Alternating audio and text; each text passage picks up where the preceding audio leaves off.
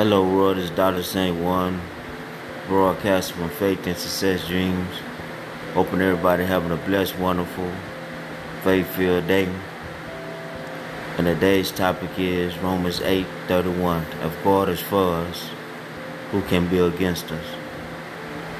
And I can answer that question for you. No one could be against you, even though they try to come against you. You got the program in your mind. You know for a fact God is with you.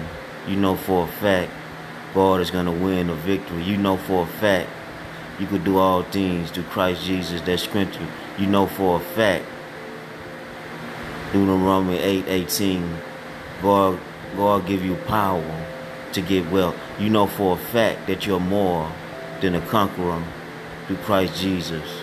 You know for a fact that you walk by faith and not by sight, because God is with you. The enemy is going to try to attack your mind.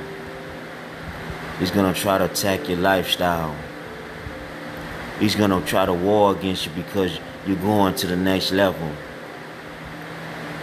I repeat, you're going to the next level because you're believing and you're working on yourself daily to achieve your dreams. You can't be moved